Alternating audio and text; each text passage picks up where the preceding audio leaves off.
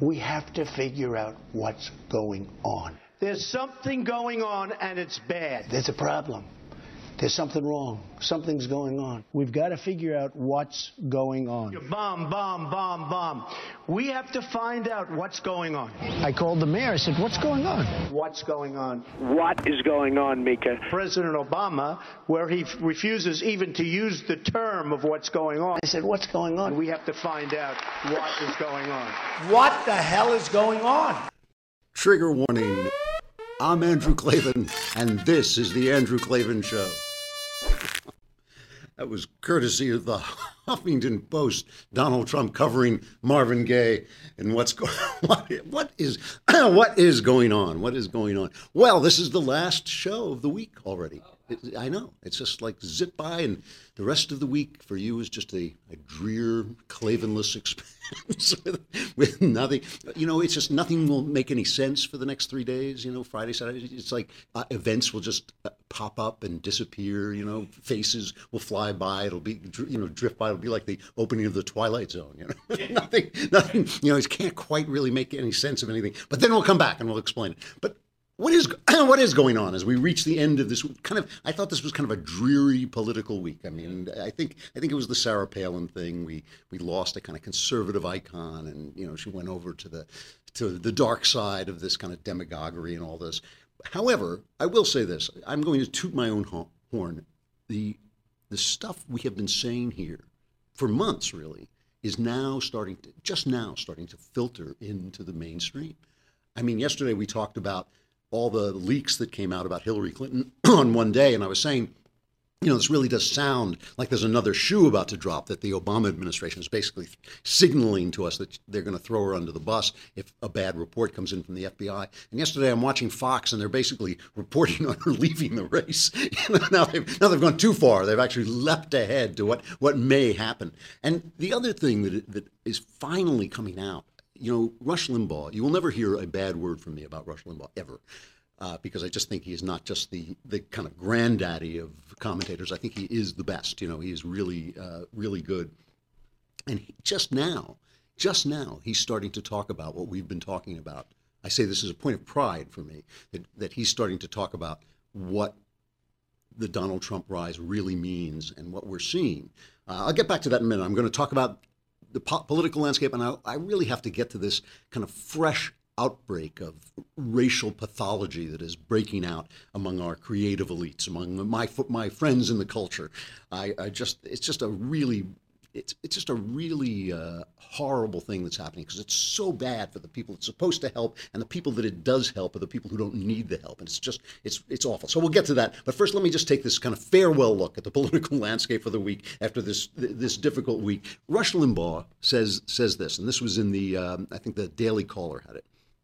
He says, "The Trump triumph, the Trump coalition, is exposing the fact that it isn't conservative orthodoxy or conservatism or any of the hard work of the conservative elite that is causing people to be conservative."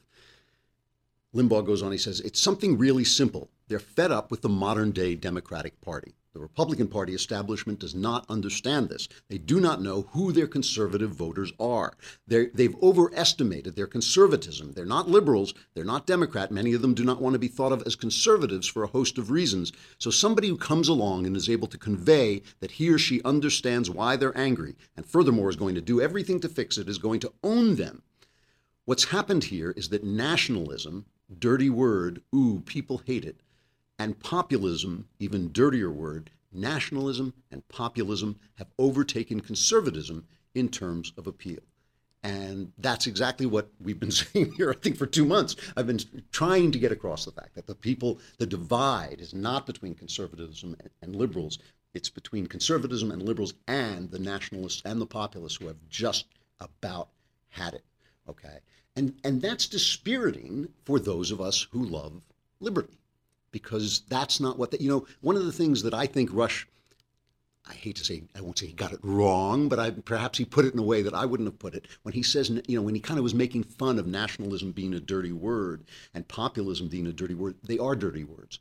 They are dirty words. And that, all of life's wisdom, as we know, is in the movies, right? So we will turn to Men in Black to find out why that's wrong. Let's just listen to this famous scene from Men in Black. Humans, for the most part, don't have a clue. They don't want one or need one either. They're happy. They think they have a good bead on things. Well, why the big secret? People are smart. They can handle it. A person is smart.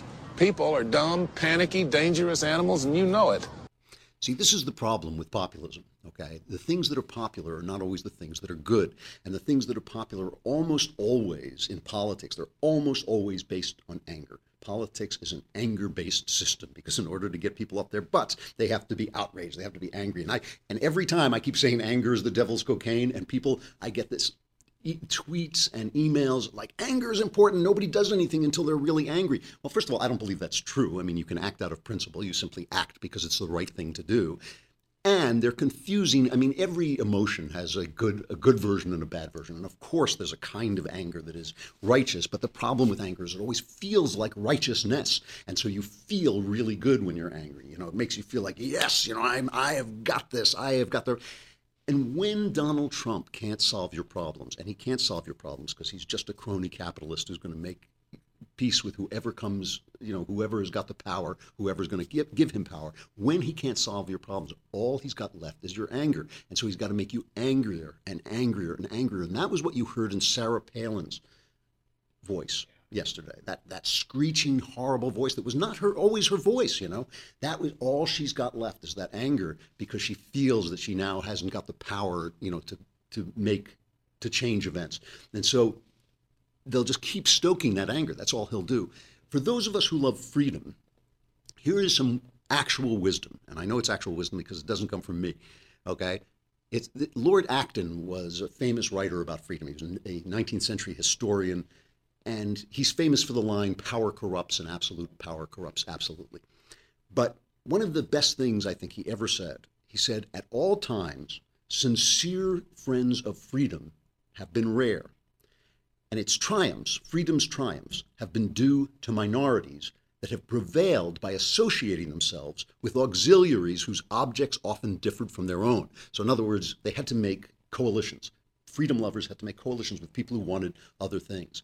And this association, this coalition, which is always dangerous, has been sometimes disastrous by giving to opponents just ground of opposition to freedom and by kindling dispute over the spoils in the hour of success. So just to unpack this, to make it relevant to our life, many of us feel that, for instance, American black people have been absolutely destroyed by government largesse and the government in basically trying to buy them off and buy off their cities and pour programs and money into their cities have essentially enslaved them to a pathology, to bad actions, to family disintegration, to not elevating work as a value, to not elevating family as a value. Those of us who love freedom feel that way and feel that they should be given less, feel that they should be given more inspiration and more, things that channel them into work and into family and all that.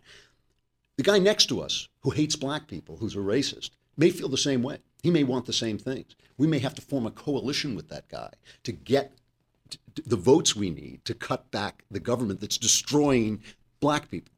So then you're stuck with this racist, and you've opened yourself up to the charges that, of course, no leftist would ever, of course, think of charging a conservative with being a racist. But that's why they get away with it. And yes, so you say, well, yeah, you're calling me a racist, but you destroyed Detroit. You destroyed Baltimore. You're destroying Chicago. The Democrats are the worst thing that ever happened to African Americans. The Democrats are the worst thing that ever. They are the nightmare of African Americans and have been since before the Civil War. They always were, they always have been, they always will be, and yet they call us racist, and it sticks. Why? Because we're for freedom, and nobody likes freedom.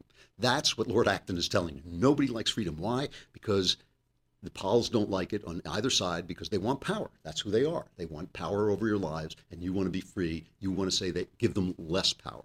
The rich don't like it because they want to be in control. The more government there is, the more government it is, the better it is for the rich. So the rich are always the people of big government because big government keeps the little guy down. It just always does. And the poor don't like it because they want the free stuff. They think they need. They've been told and told and told that they need this free stuff, and that's what the powerful are parlaying into power. So nobody wants freedom. It takes stuff away from everybody, and the guy who says I'm for freedom is going to be a lonely guy and is going to have to form a coalition. And what I've been advocating for guys who believe in freedom, like I think Ted Cruz, he's a politician, he wants power, but I think his policies and his ideas are freedom-based ideas. And what I'm advocating is for people like him to make a coalition with this angry group that is following Trump, to make a coalition with the working man, because they have genuinely been screwed by the left, who hates them. They hate the white working class. There's no one they hate more than the white blue-collar worker. They just despise them.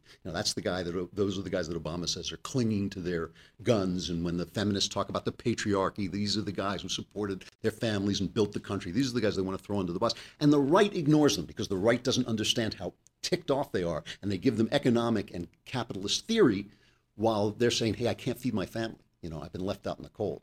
So what I'm saying is we make common core. We stick to our principles.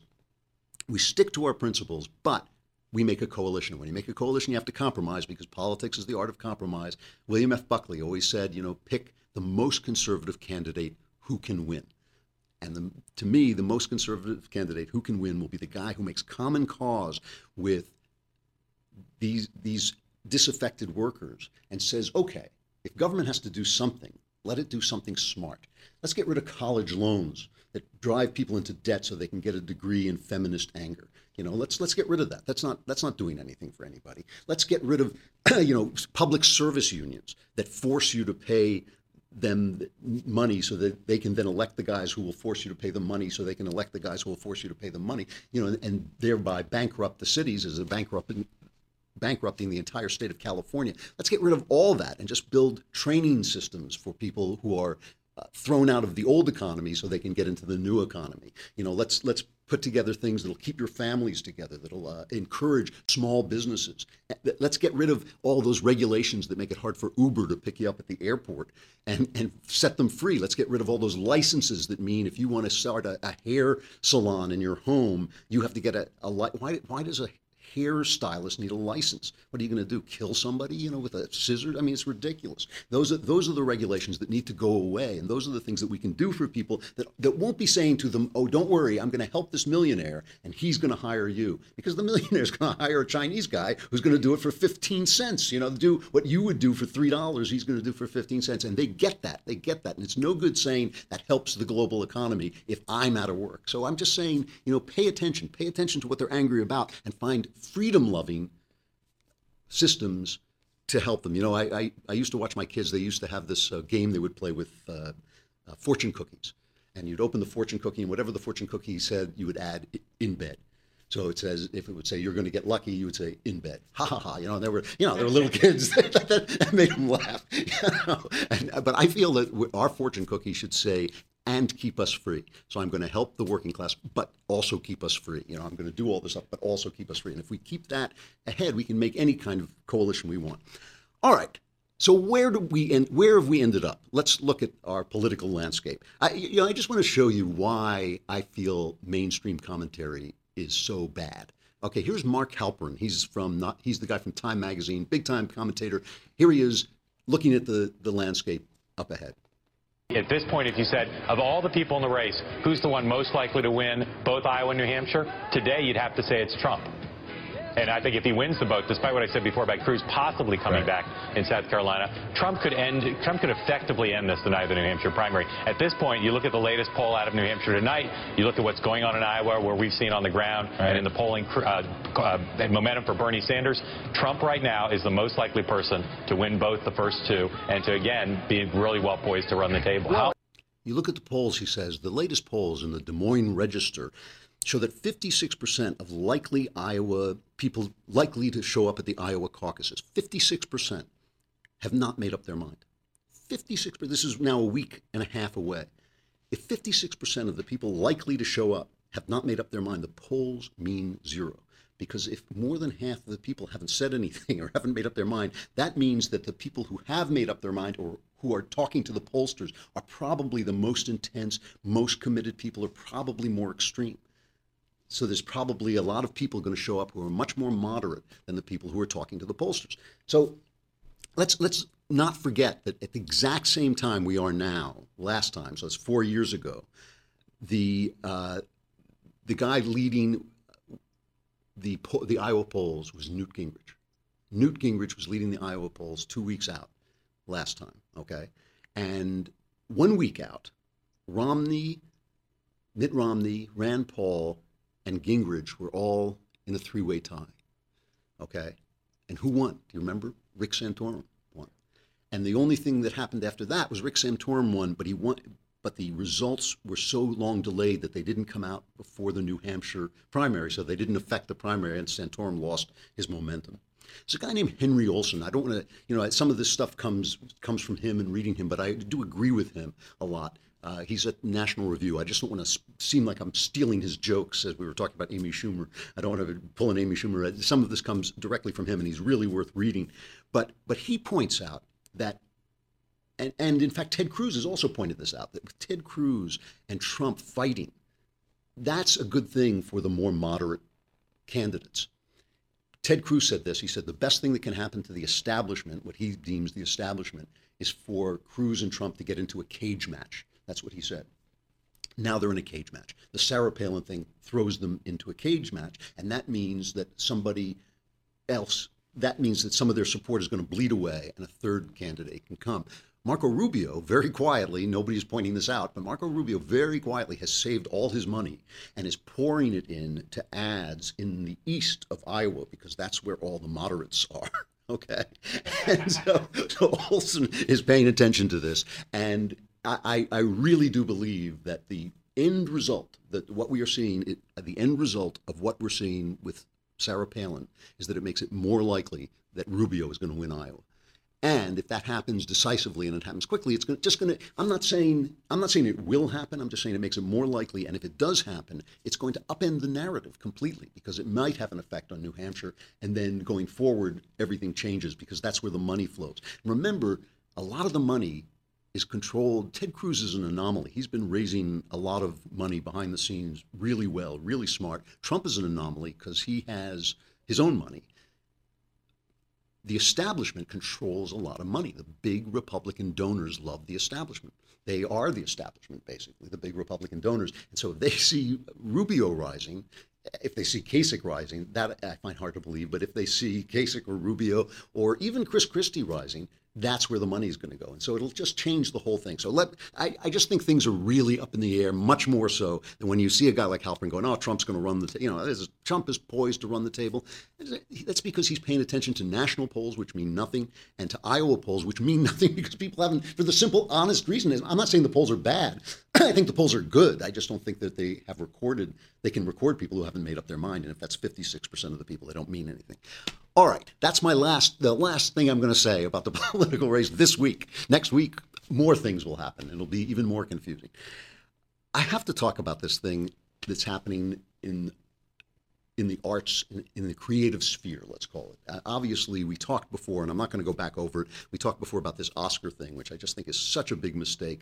Jada Pinkett Smith apparently got a little ticked off that Will Smith didn't get nominated for an Oscar for Concussion, and she made this hyper serious thing about, we have to boycott it. This is catching on. Michael Moore, of course, Michael Moore would get on the bandwagon, except the bandwagon would collapse under the weight of Michael Moore if he got on it, so he can't do that. But Spike Lee is into it, and George Clooney, and it's all this stuff. And I just feel it's a big mistake, because there's so many talented people of all colors in LA. I mean, this is where they all come. This is where, showbiz happens. So they all come out here. To start saying you have to give awards to black people just makes them affirmative action awards and takes away from their legitimacy, even if the guy deserves it. And I just think that's a terrible thing. The guy I want to talk about, though, is Ta-Nehisi Coates, who has just been cleaning up. He has won every possible award. He won the MacArthur Genius Grant. He won the National Book Award. This week, he became a finalist for the Book Critics Circle. So if you win both the Book Critics Circle and the National Book Award as an author, you have cleaned up. I think he is a very, very muddy thinker, and he has that thing that white intellectuals love in black people, where they talk in these kind of elaborate terms, and you can't really make out what they're saying. You can't really figure out what they're saying. And people, I remember one of these professors, I can't remember which one it was, just coming on the Bill Maher show and just spouting utter nonsense with these 50-cent words. that went on, and Marr just saying, that is so articulate. That was the word he used. And so, because the articulate black man is like an old cliche, and the white intellectuals just love this stuff. And Ta-Nehisi Coates is charming, and he looks like a perfectly lovely fellow. I'm not saying, but he doesn't think clearly. And his big thing, first of all, he wrote this kind of letter to his son, where he tells his son, he basically takes as given all the Black Lives Matter stuff about police killing black people, which has almost all been disproved. I mean, it's just not true. The police are getting a bad rap here. They have done wonders in bringing down crime in the black community. It's now skyrocketing, and this story is being buried by the left-wing press. It's skyrocketing because of Black Lives Matter and Obama and his Justice Department putting these guys on the hook, making them feel like if they defend themselves, if they pull the trigger, if they uphold the law, making the police feel that they'll be under the gun and their careers will be destroyed. And so the criminals are running rampant, and crime, after falling and falling and falling because of new policing methods, is starting to skyrocket because the Justice Department and Obama have tied their hands. It's a terrible thing to do, because who are the victims in these neighborhoods? It's not, it's not rich guys. It's not, Warren Buffett. It's the black guys, the honest black people who make up the majority of the people in those neighborhoods. The vast majority, of course, are honest, regular people just trying to get by. And they're the people who are getting shot. They're the people who are getting robbed because the police are being hamstrung. So Ta-Nehisi Coates has this thing where he takes all this stuff as just absolute truth. Redlining among lenders also has been disproved, largely disproved. He takes it all as truth, and he says to his son, basically, weep, my boy, because this is the world you live in. And he's been very big on reparations. That's kind of been his hobby horse, that black people should are starting behind the start line because of slavery and oppression and plunder, he calls it. Let's show that quote. He just says the history of America is the history of plundering black people. The basic feature is really, really simple. Defining our relationship between black America and white America is taking, is plunder, is stealing. And this is obviously true, most explicitly in slavery, a period of 250 years. But it continues after enslavement, into debt, peonage, and sharecropping in the South, into racial terrorism, where you're talking about the seizing of people's bodies, through some of the most progressive policy that, we erected during the 20th century, through our housing legislation, through our GI Bill. Basically, it's just a defining feature in terms of how the two communities have related in our history. So the relationship between white and blacks is all plunder, and because of slavery, going back to slavery and going right on through almost today, they've been plundered, and so they're owed this money. And since every black person born is somehow connected to every black person who has ever lived somehow, which, by the way, Ta-Nehisi Coates says isn't true. This is why his theory makes no sense. He says that black people are basically just a creation of white supremacists, that white people created race in order to oppress black people. So his theory doesn't make any sense, but that's all right. Let's listen to that voice of common sense and calm and decency, Bernie Sanders. So help me, Bernie Sanders, when asked about reparations by, I think, Fusion TV, delivered a very simple response. Totally wrong in what he wants to do, but totally right on why reparations are a bad idea. A lot of African Americans are starting to call for reparations for the many years of stolen labor through slavery. Is that something that you would support as president? No, I don't think so.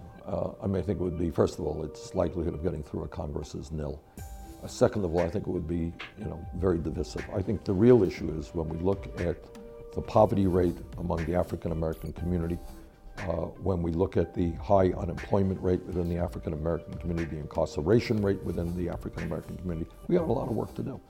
So I think what we should be talking about is making massive investments in rebuilding our cities, in creating millions of decent paying jobs, in making public colleges and universities tuition free, and working on childcare.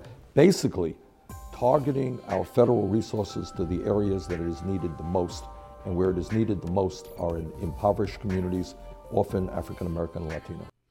Ta-Nehisi Coates immediately struck back, writing, he writes for The Atlantic a lot of times, and he says Sanders' anti-racist moderation points to a candidate who is not merely against reparations, but one who doesn't actually understand the argument. From 1619 until at least the late 1960s, American institutions, businesses, associations, and governments, federal, state, and local, repeatedly plundered black communities. Their methods included everything from land theft to redlining to disenfranchisement to convict lease labor to lynching to enslavement to the vending of children. So large was this plunder that America, as we know it today, is simply unimaginable without it. Its great universities were founded on it. Its early economy was built by it. Its suburbs were financed by it. Its deadliest war was the result of it, which is a very strange take on the Civil War. I assume he means the Civil War by its deadliest war because it was Americans killing Americans. That's a very, very strange way to take. But this is the thing that is behind this white privilege idea. Check your privilege. If you are white, you should feel bad. You should feel bad because of privilege. The other day, Stephen Colbert, and Stephen, I hope somebody in CBS is pounding his head against the wall for replacing David Letterman with Stephen Colbert. I mean, everybody always says that Hollywood is all about money. But one of the things, that's true, of course, it's a business. It should be about money. It should be about entertaining people so that they give you your money. That's perfectly good business. I entertain you, you give me your money in response to my work. That makes perfect sense. That's not a bad thing. When people say, well, Hollywood is just whoring around for money. That's not whoring. Whoring is selling your body for money. Selling your work for money is good. That's a good thing. That's capitalism. That's what money is. Money is payment for work. But they are so immersed in their left-wing theology that they really don't know that they are alienating people when they put a guy like Stephen Colbert, who is just a flaming left-winger. I mean, the only thing I can agree with him about is that he does seem to be a devout Catholic. So I'm glad at least he's not an atheist. I'm glad he's not just like banging into the walls. But his leftism is just ugly, and his ratings are tanking because he's not fair to people. He brings on right-wingers and attacks them, and he brings on left-wingers and just builds them up. So here he is with Black Lives Matter leader DeRay McKesson, and I really dislike the Black Lives Matter movement, but this guy is incredibly charming, and that's one of the things I want you to watch. So what Colbert says to him is, I have white privilege because I'm the host of this show, so let's change places. So he changes places with DeRay McKesson and lets McKesson ask him the questions. How are you going to deal with your white privilege? So DeRay, is there anything you'd like to ask me about being white? Yeah, I'd love to know what you plan to do now that you understand your whiteness a little better to dismantle it. What am I going to do to dismantle white privilege? Now that you understand it, what are you going to do with I don't know if I do understand it. I can acknowledge it, but I'm not sure if I understand what I can do to dismantle white privilege. Let's practice. Let's dialogue? Yeah, let's think about it. Okay. You have a lot of money, you have a show. You can't have my money. What can you do? And you can't have my show. Why do you think people are uncomfortable talking about race? Why do you think white people are uncomfortable talking about race? Well, I can't speak for other white people. Okay. I feel guilty for anyone who does not have the things I have, and that includes, black people or anyone, because I am so blessed that I think there's always the fear that it will be taken from you. And then what can you do to manage that guilt? Like, what have you found? I drink a fair amount. Well, not only was that kind of funny, but there was a lot of unmeaning truth in that. I mean, Colbert was actually trying to demonstrate to you that you should worry about your white privilege. He was selling this idea of white privilege. But when he says you can't have my money and you can't have my show, what does that leave? It leaves just this kabuki theater that he's putting on of guilt and preaching to black people that they are under the gun, that they can't achieve because of us, because of something wrong with the system. They're screwed. They can't do anything by their own efforts. We started this week with Rocky Balboa, the fighter, Sylvester Stallone. I saw the movie Creed, and I talked about winning and losing. And I talked about how winning and losing in competition are wonderful things because they not only teach you what works and what doesn't work, they teach you what you're willing to do to win and what you're not willing to do. And they teach you what is worth more than winning and what isn't, where you should compromise to get your win. I'm going to go back to Rocky. Here's from the last one, not Creed, Rocky Balboa, where he talks to his son. Great wisdom. All life's wisdom is in the movies. Let's hear what Rocky Balboa has to say to Ta-Nehisi Coates. Let me tell you something you already know. The world ain't all sunshine and rainbows. It's a very mean and nasty place, and I don't care how tough you are, it will beat you to your knees and keep you there permanently if you let it. You, me, or nobody is gonna hit as hard as life. But it ain't about how hard you hit. It's about how hard you can get hit and keep moving forward. How much you can take and keep moving forward. That's how winning is done. Now, if you know what you're worth, now go out and get what you're worth. But you gotta be willing to take the hits and not pointing fingers saying you ain't where you want to be because of him or her or anybody. Cowards do that, and that ain't you. You're better than that. See, that's what somebody should be saying to the black community. It's also what somebody should be saying to the conservative community, and so I'm saying it, okay? Remember, this was a dreary week. I know it was, but, you know, it's not about what the liberals do. It's not about what Donald Trump does. It's not about what anybody does. It's about standing up for freedom and keep moving forward. It ain't about how hard you hit. It's about how hard you can get hit and keep moving forward. And we have to keep moving forward because freedom is a good per se. It is a good in and of itself, and it triumphs over any other good. You know, when people say government can do good things, tyranny can do good things, but freedom is the ultimate good. It is a good per se. We have to keep moving forward no matter how hard we get hit so that our children can be free, because that's what it's all about. All right, stuff I like. I always feel like I'm so weak on music because I'm a word guy, you know. I love the lyrics, and my kids are always making fun of me when I say that's a good song, and they say, well, you just mean the lyrics are good, you know, because it's true. I mean, I'm not really hearing the tune a lot of the time, but I always loved this team of Marilyn and Alan Bergman. They were very, very successful lyric writers back in, I guess, the 60s, 70s, 80s, a little bit. They're now kind of totally forgotten because their songs were always kind of more intelligent and obscure, but they won the Oscar for Windmills of Your Mind, which was the song in the Thomas Crown Affair, the original Thomas Crown Affair. I was at a charity event about 5 years ago where I was like the celeb, and I was talking to people, and then I had to sign books afterwards, and I'm signing books, and someone said, oh, this is for Marilyn and Alan Bergman.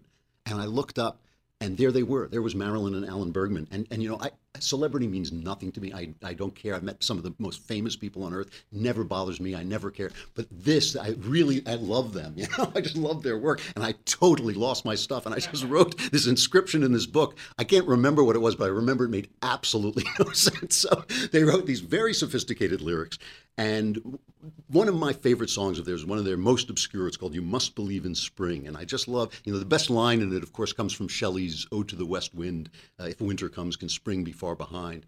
But they just incorporated into this pop lyric so easily. The opening verse is, when lonely feelings chill the meadows of your mind, just think, if winter comes, can spring be far behind? Beneath the deepest snows, the secret of a rose is merely that it knows you must believe in spring. Great lyric. I love the song. We ended with Tierney Sutton last week. I'm going to let her sing this out. I'm Andrew Klavan. This is the Andrew Klavan Show. All may yet be well. We'll find out next week, and I'll be back. When lonely feelings chill the meadows of your mind, just think, if winter comes, can spring be far behind? Beneath the deepest snows, the secret of a rose is merely that it knows